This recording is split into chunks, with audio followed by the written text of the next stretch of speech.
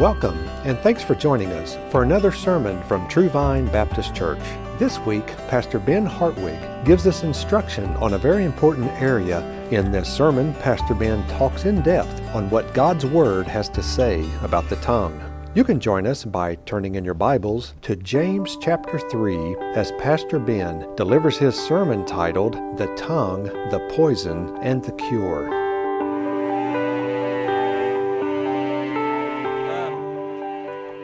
What we're going to look at this morning is not often taken as seriously as it should be.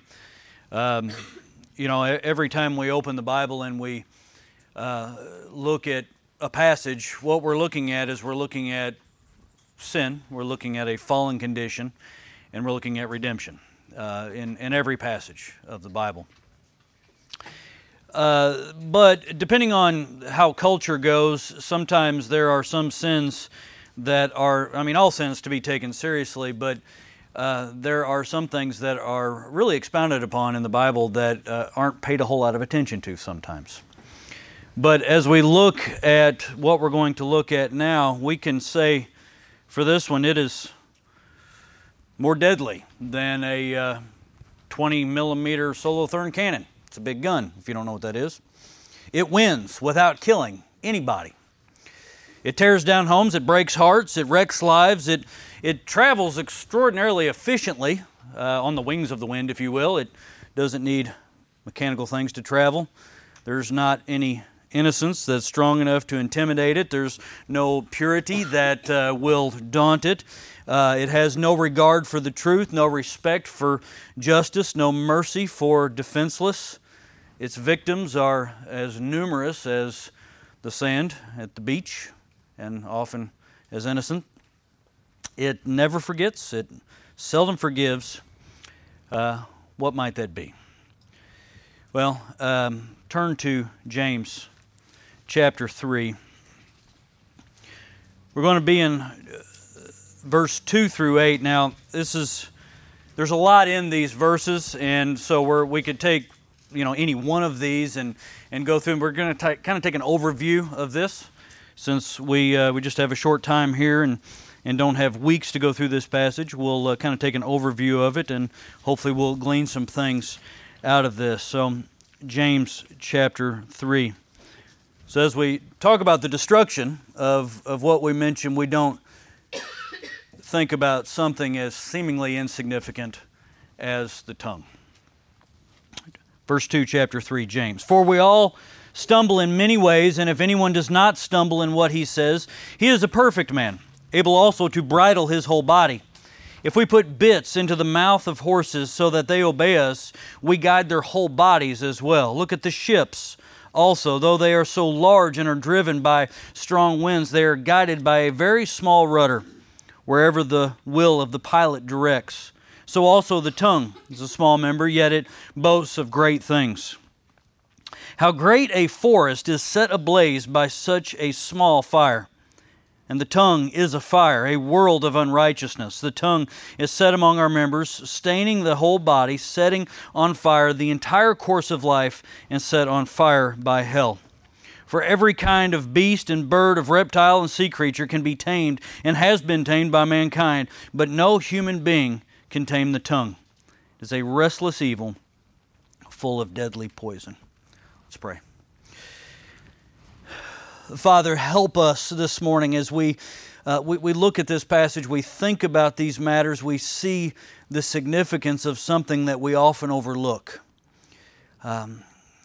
Flying off in a flippantness of the tongue, of the mouth, the words that pour forth, Father, and may something that should be those who are redeemed, those who call themselves believers, Father, that a fountain of which should spring forth words of praise, words of righteousness. Father, may they not these mouths be bringing forth cursings, evil, wickedness, serious warning, and may we take it seriously, something that is often overlooked. And Father, give us help as we look towards this, Father, and may everything that we say then, the things that we say, the things that we do, that which pours forth in speech be that of not a world of wickedness, but a praise and righteousness, and we thank you for it. It's in Jesus' name we pray. Amen. So what we need to recognize, and what James, I think, is telling us very clearly, is that there's a lot of power. There's much power in the tongue, and this is in control, guiding the body. Not only will guide our body, it'll guide the bodies of others. James uses comparisons here, as we see, of what the tongue is like. He alludes to what the tongue is. The passage shows us that while the tongue is powerful, guiding this entire body, this ship, if you will, it can be a world of unrighteousness. As he says, it cannot be tamed by man. So as we say that then, what is it? What is going to tame it? Because, if we just take this passage and stop and we say these things, there may not be a lot of hope there for what is going to tame it, what is going to guide it. Now, as a Christian would give this instruction to Christians, we could just flat out say, you need to control your mouth, right? I mean, we could say that. We need to control what comes out of our mouth, because if we are a believer, we know some things, and we need to control the tongue. Why? Because of perfection. Imperfection. Big difference. We need to control the tongue because of imperfection. In verse 2, when he talks about we all stumble in many ways, and if anyone does not stumble in what he says, he is perfect, able also to bridle his whole body. Now, James mentions a problem that is possessed by all of us, and that is we have a tendency to stumble. There is a tendency to stumble. More specifically, we shouldn't just call our stumblings and imperfections stumblings and imperfections. We need to call them what they are. We need to call them sin. We have a tendency, he says, to sin. And what's more, we have a tendency to do it again and again and again. And what's more, we stumble in so many ways and in so many things. And outside of Jesus Christ, outside of our Lord, we are plagued with an inability.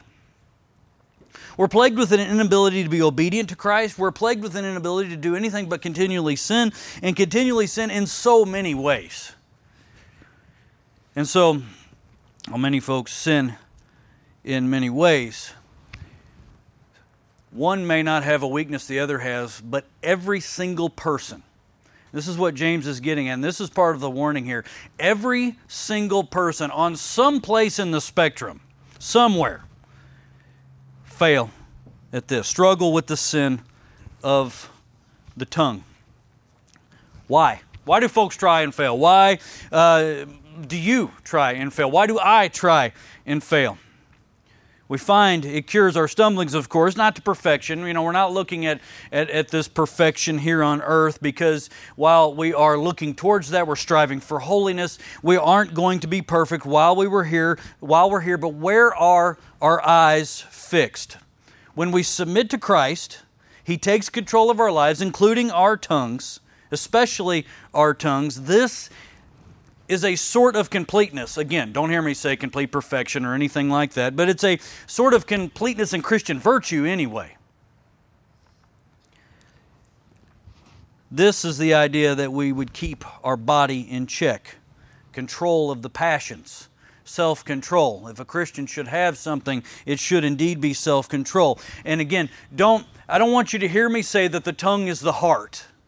Okay, the tongue is not the heart. What pours forth from the heart will pour out through the mouth, right? It will come out of the tongue, out of the mouth, and even whenever we deceive ourselves and deceive others by what is coming out of our mouth, that just shows how wicked the tongue can be, again.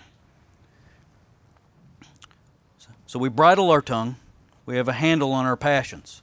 Now we need to, if we go back one verse to verse 1, we see he sets us in a context of teachers. So let's use that real quick, because I'm taking this verse, we're applying it, of course, to the church, to us as believers, and what we're to be doing in bridling this tongue. But we look at his immediate context there of teachers in verse 1. Not many should become teachers in verse 1.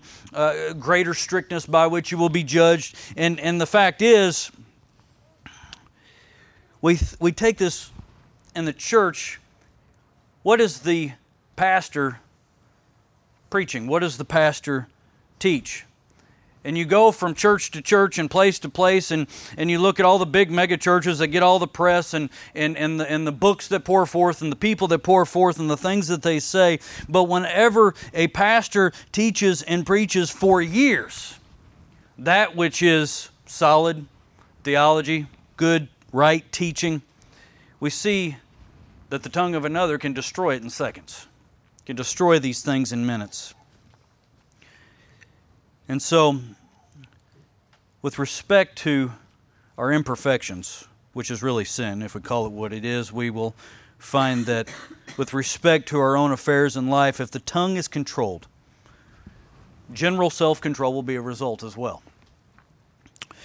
And it's an implication of the curbing of evil when we say that we must control the tongue because of imperfection. We realize that we control the tongue because of the intense evil. In this sense, we're released, we're freed by the curbing of evil action and directing the body into good action. So as we think about where are your sin problems, where are my sin problems, where do you have the most trouble? Again, why is the sin of loose lippedness? You know what it means. No, it's not a word, but you know what it means. Why is the sin of loose lippedness, flying off the tongue, the one that I don't ever want to admit or talk about? Why is it if I go to my pastor or my close friend and I talk about this issue that I'm having? You know, I've got this real intense problem with gossip. It's not something I've heard a whole lot. But it's easy to get involved in it. Real easy to get involved in it. And it destroys so much. So we recognize these imperfections, and this imperfection, this sin that we hold, the seriousness of the tongue, the direction then that it will put us in whenever it's either in control or out of control. So we must control the tongue because of direction. Verse 3, if we put bits into the mouths of horses so they obey us, we guide their whole bodies as well. Nobody in this room has the strength of a horse. James gives this image here of direction as applied to this little tongue that resides inside the mouth. He tells us that the tongue is like a bit in the horse's mouth by which the rider controls the entire horse. Just as a horse is much larger, much more powerful than a human being, anybody in this room, several of us at once, as a matter of fact, cannot control a horse. The man with this bit can now control something that previously could not be controlled. The entire direction of the horse, no matter how large. You could put an 80-pound little girl on a horse, and now all of a sudden she can control that horse. The bit that turns the head in the direction, the entire body will follow of the horse. We look at something that is so small, so simple, guiding an entire large, powerful animal. The tongue changes direction of the whole body as well. What happens to a horse that has a wonderful trainer? Take a good trainer. That horse, because of that direction the trainer has taken it, that horse can accomplish some good things. For the one who masters the tongue will find themselves in a direction right and seeking the glory of God, accomplishing great things for God. So, what is the direction? What is our direction? Created things of size, greatness. These are things that cannot be the source. These cannot be the object of Christian faith. Wisdom from God provides the capacity for bringing usefulness out of these things by whether they be the direction of the physical body, institutions, movements of people, things like this. We get proper direction when the Word of God is applied. The Word that should find itself continuously where? On the tip of our tongue. So we determine with David, with King David, that our tongue must be in check. We love righteousness more than flying off with the tongue. David said, Psalm 39:1, I said, I will guard my ways that I may not sin with my tongue. I will guard my mouth with a muzzle so long as the wicked are in my presence. As a horse, no matter how gentle, by the way, no matter how gentle that horse might be, it must be under control if it is going to be useful. We too, no matter how gentle we might be, because we have all known gentle people, wonderful Christians that never say hardly anything wrong, no matter how gentle they are. The tongue has to be under control to be useful for God. And whenever this is control, things follow in submission. So we recognize this direction. This can be set, can be changed by the tongue. We also understand that when it's out of control, it's impulsive. And when we're impulsive, if we're frank about it, we do stupid things, right? We control the tongue because of impulse. Look at the ships also, verse 4. So large, driven by strong winds, are guided by a very small rudder wherever the will of the pilot directs. So James shifts from a large animal to something much, much larger, a ship. And this is a good analogy because of the effectiveness of the rudder as it drives this large ship. James commands his hearers at the beginning of the verse. He says, look, or it could be rendered, behold. And you think of the massiveness of a ship. You think of, my nephew is a pilot on barges. He goes up and down, takes barges up and down the river. And you think of the weight and just the massiveness of this boat and how it is turned and everything that is done to guide and direct this thing through locks and all of this, and it's all directed by this little rudder. The slightest impulse of the man that is steering this thing can change things drastically. Like hit a bridge. Because of the impulse of people, the smallness, and this is a superlative in the text, is talking about the significance of how small this is, yet the significance of it in its size. So it is not relative to the effectiveness. The fact that it is small in comparison is not relative to how effective it is. So like the rudder, the tongue is insignificant in size. You know, when you look at somebody, you don't, there's something, let me see your tongue. You don't do that, right? We don't do that. It's insignificant. We don't care. We don't look at it. But it is not insignificant in its effectiveness. It's one of the most significant things in our body. It takes us to our impulses. We've got to have the last word. I remember this as a kid. My dad used to tell me that. You always have to have the last word, don't you? My dad would say that to me. Speaking before thinking. Had a guy come up to me at work one day. He was sitting in a meeting, and he told me he was upset. He's like, man, I did something really, really stupid. He was sitting in a meeting, and they were talking about a guy that they were sending to a customer, and he says, but couldn't we send somebody helpful? And he said, it was like a bullet. It came out, and it wouldn't stop, and I couldn't call it back. And he did not feel good about that after it was said. The one behind the wheel of this powerful tool called the tongue must guard against impulse. The one who desires to effectively control this tongue, whether it is gossip, whether it's tongue thrashing, whether it's cursing, must do it and can only do it, guarding it against impulse by obtaining these great skills, this wisdom by, of course, study of the Word of God, the Holy Spirit, only by the application of Christ upon the life of the believer and God's Word can this ship of life be preserved. The desires, the movements of the body, they're powerful, and yet they are actually controlled by a relatively very small part, that being the tongue, or speech. The horse has a bit, the ship has a rudder, the body has the tongue. If speech has such control over the body, who can control it? So we see the serious potential then of the tongue, but we must control the tongue because of eternity. Verse 5. So also the tongue is a small member, yet it boasts of great things. How great a forest is set ablaze by such a small fire. And of course, what we recognize, the bottom line with all of this is where we are headed. You know, we talk about direction and which direction we're headed in, and the direction that we are facing, where we have turned ourselves. And all these facts of bits and rudders and take us to the tongue's control of the body. The tongue itself would boast about its power if it could. If the tongue had its own tongue, to have this high self-image, to wallow in evil, this boasting, of course, generally a sin as we find it in Scripture. Paul, of course, told us there was one boasting that we could boast in, only of the Lord. Boasting, though, leaves a wake of destruction. The tongue leaves a wake of destruction. And it doesn't take much, very small spark. If you know your history much and you have ever looked into the fire, the Chicago fire in 1871, as history has it, that was started by a lantern being kicked over in a barn. One little lantern being kicked over in one barn. Over 17,000 buildings were destroyed.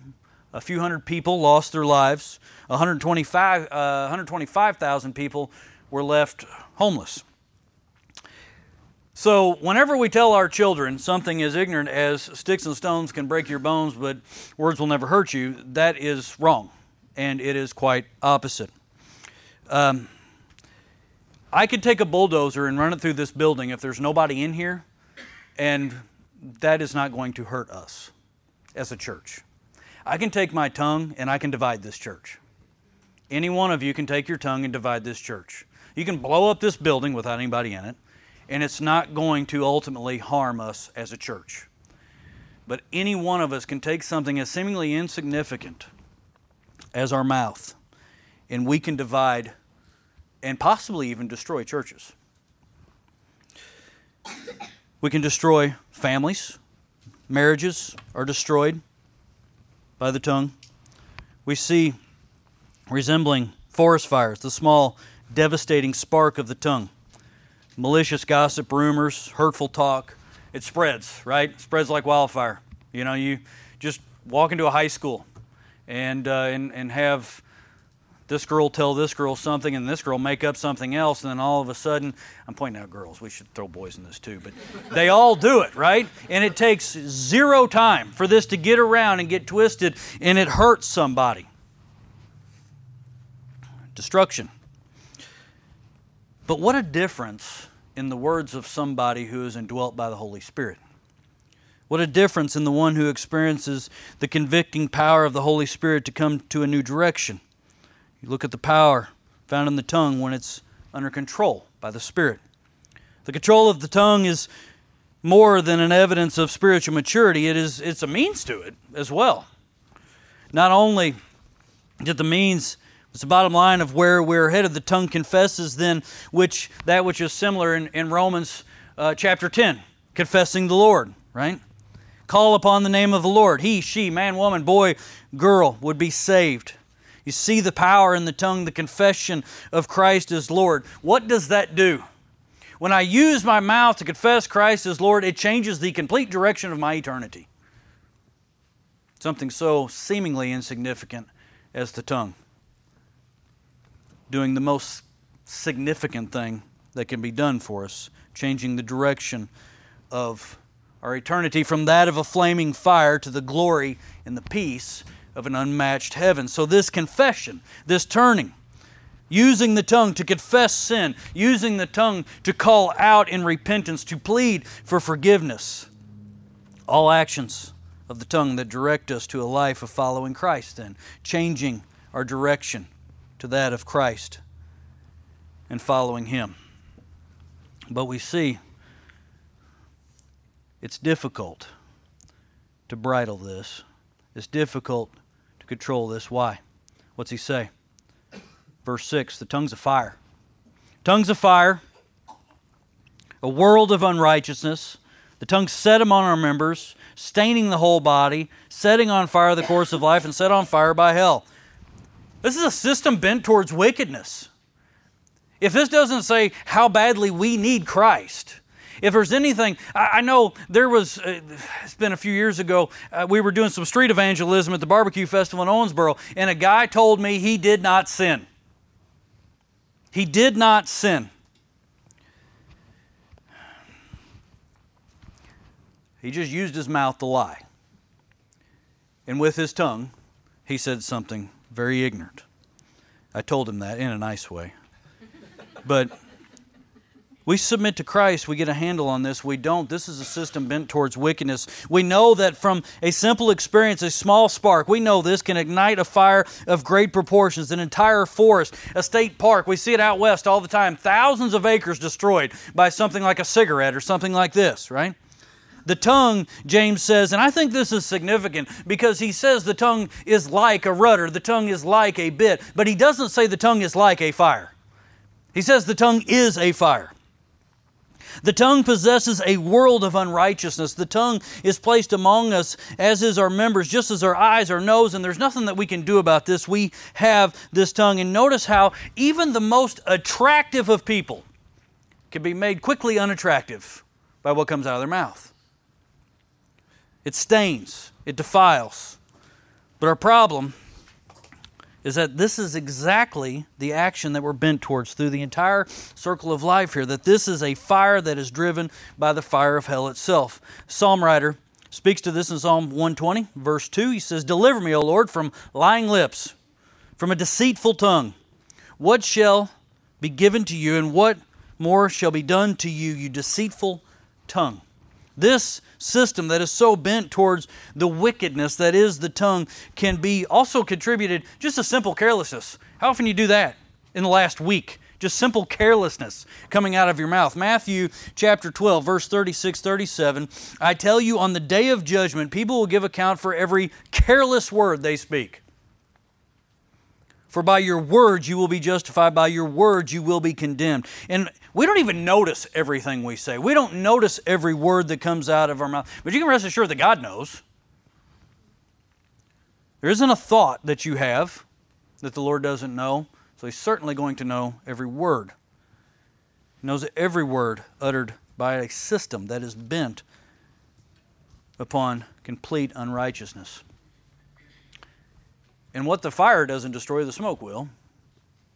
You know, this is the way fire works, right? A friend of mine when I was a kid, his sister burned up the kitchen. I mean, it burned the kitchen down. And the rest of the house, they lived luckily right next door to the fire department. They got the kitchen put out, but what the fire didn't get, guess what the smoke did to the rest of the house? Their clothing, everything throughout the entire house. The tongue is like this. Permeates. What the fire doesn't destroy, the smoke will.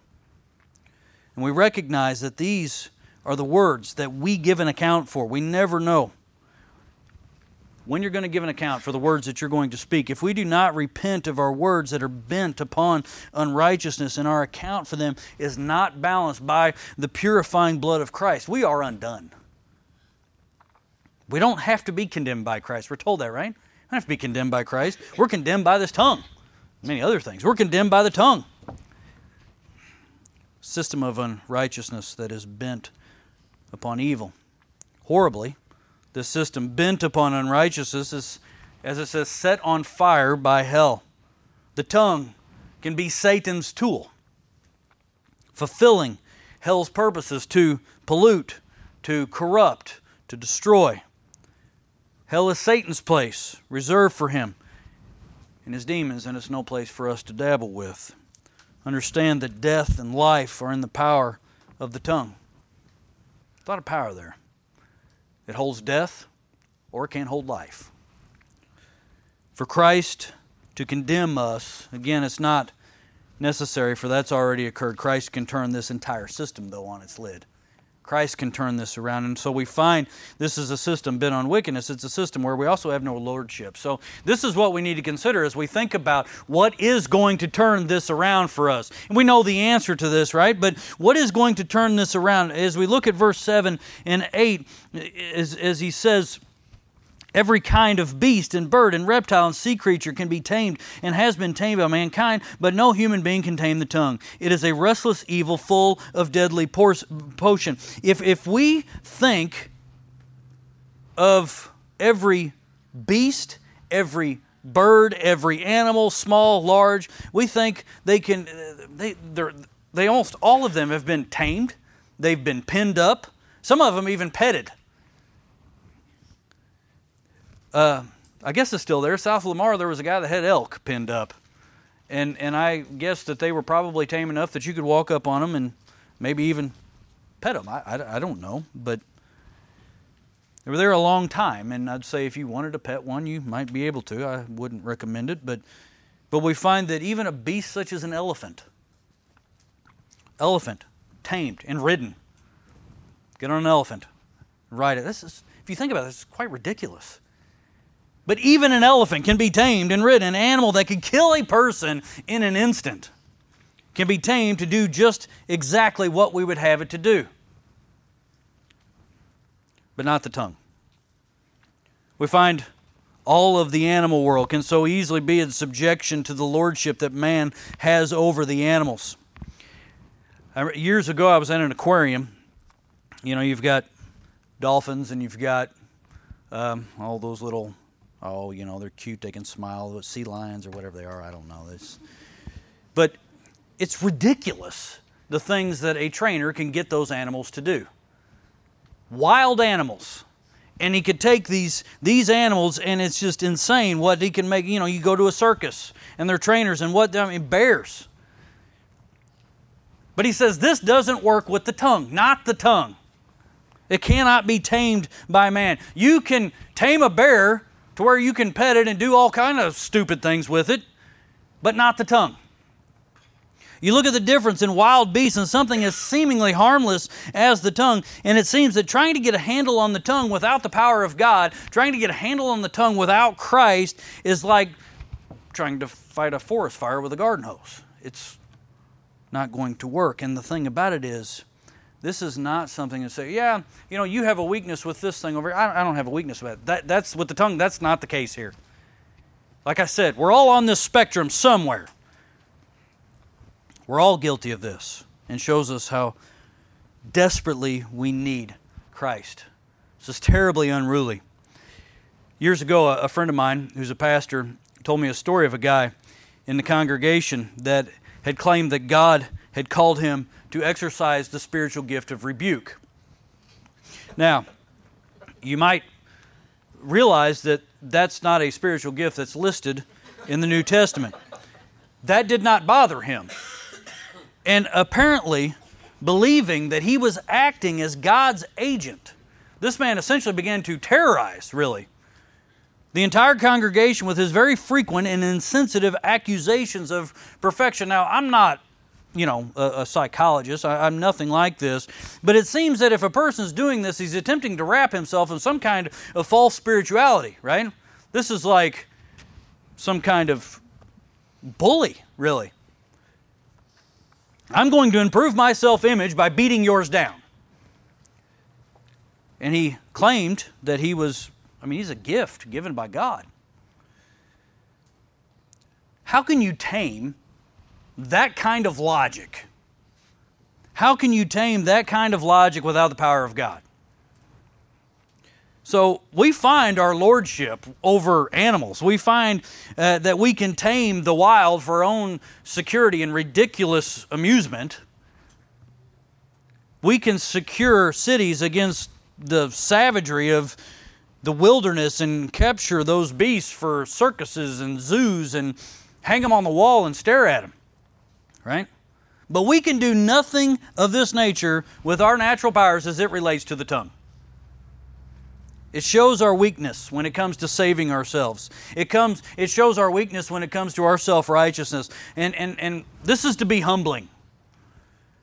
We find in our natural ability within ourselves no lordship over the tongue. And so we have no lordship in this area of the tongue. We come to the realization then that Christ is the only answer to this. That Christ is our answer to sin in general, of course, but specifically this one concerning the tongue. Sin that, like all sin, wields the end that is like none other than death itself. We have to have this because this is a system that bears death, that, as he says, is full of deadly poison. It's in verse 8. No human being can tame the tongue. It is a restless evil full of deadly poison. So if we look towards that last phrase in the passage here, we find this is the system, this is the part of the body that is full of deadly poison that bears death. Even the least tameable of beasts can be quiet when it's shot. We could do that. When it's tamed in that manner, unlike the tongue, which often finds difficulty in a restful quiet. Sometimes people just have to talk because it's quiet. There's nothing being said, so we have to talk. This system that readily bears death will even utter those devastating words that there is no God. One of the most horrible things that can come off of a tongue, that there is no God. When you think about stupid actions, you think about dumb things. The psalmist tells us that this is exactly what the fool says in his heart, right? That there is no God. Devastating words for the one who lives as if God is non-existent. So the negativity then of James's description of the tongue is blatant. James seems to have almost delayed this declaration here until he could make a forceful enough argument for it, as if he hasn't already. James isn't talking now anymore. He's not talking in figurative language. He's not talking in metaphorical language like the double-minded person who really cannot trust in God and falls into evil. The tongue, because it is uncontrollable, does the same. That the tongue is evil is a statement that really this can't call for more caution. A stern warning. The body being vulnerable to evil influences. Deformed desire is evil. This bend towards death is a destructiveness, and it is evil. It tends towards anger. It tends towards self-deception. It tends toward offense. It tends towards quarreling, boasting, bragging, cursing. And given the forcefulness of the tongue, its deadly poisonous effect makes it even more menacing. So it's no wonder that the Lord Jesus Christ equated anger and hateful words with murder. Is the gift of speech in general, is it evil? No, certainly it's not. James knew, as we would see if we went on to verse 9, that humans can speak blessing. We can speak praise. With it we bless our Lord and Father, and with it we curse people who are made in the likeness of God. That humans could truly speak blessing and praise, however, mixing good and bad speech is intolerable for the wise and true believer. It shouldn't. Those two things should not come out of the mouth. Cursing's over here and praise for God over there. Keeping this in check is necessary for the believer. So what this boils down to is that there is no one righteous. There is only one to ever live who can claim righteousness and the defeat of death. Jesus never found any joy in gossip, any joy in hoarding that information to pass it along and take joy in that.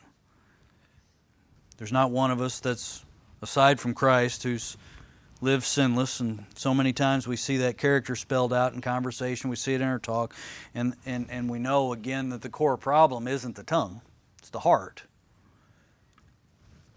It's what drives that tongue.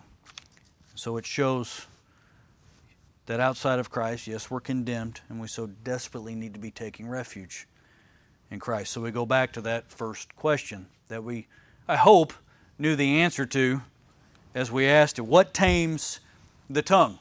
What tames man? What tames the heart? What can overcome the sin that every single person in this room struggles with?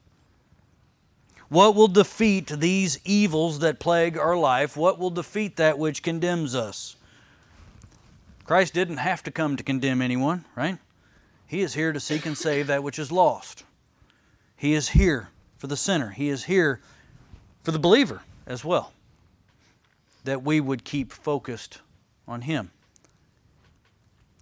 He is before us, that we would follow Him and follow Him in obedience. The tongue, the mouth, is there to confess Christ as Savior. The tongue, small in size, but yet guiding the body. The tongue, small in size, can claim Christ.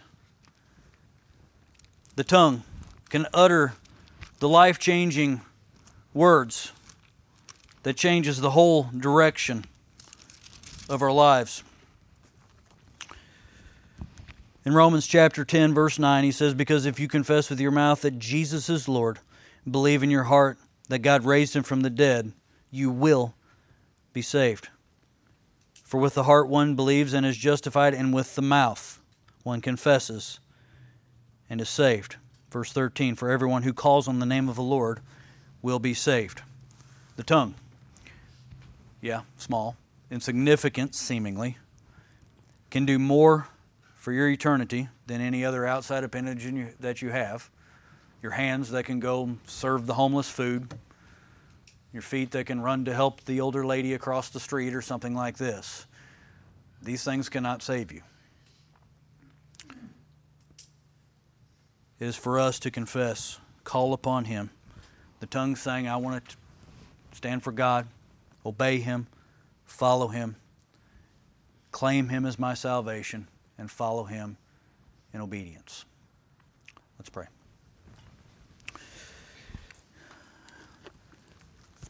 Father, may we not ever, Father, miss the significance of our words, of the things that flow out of our mouth. And Father, while every one of us suffers from this on some level, that we live sensitive. For those of us that are believers, that we would live sensitive to the Holy Spirit and know that that thing that we're about ready to say is not to be said. That the mouth that pours forth praise for you should not pour forth wickedness. Father, help us with this. Give us help in this. Help us be sensitive to the Holy Spirit who is helping us with this. Lord, we need help in being obedient. We ask you for this, knowing that you will give us this. Help us to be sensitive to it. Lord, I just ask that if there's anyone here, Lord, that does not know you, that they won't leave this place without seeing me, Josh, somebody, to talk about the direction of where they're headed, the direction of their eternity, and recognizing that right now they can use that mouth to call out to you, to call out to Jesus to be saved. Father, we thank you and we praise you that you have given us the ministry of reconciliation, forgiveness, and Lord, we ask that you would just help us to constantly be in view of the seriousness of this matter. We thank you. We praise you for it. It's in Jesus' name we pray. Amen. Thanks for listening, and we hope you enjoyed Pastor Ben Hartwig's message on the passage in James chapter 3. Tune in again next week as we continue through God's Word at True Vine Baptist Church. We also invite you to like our Facebook page, follow us on Twitter at TrueVineIND, or visit our website at true-vine-baptist.org.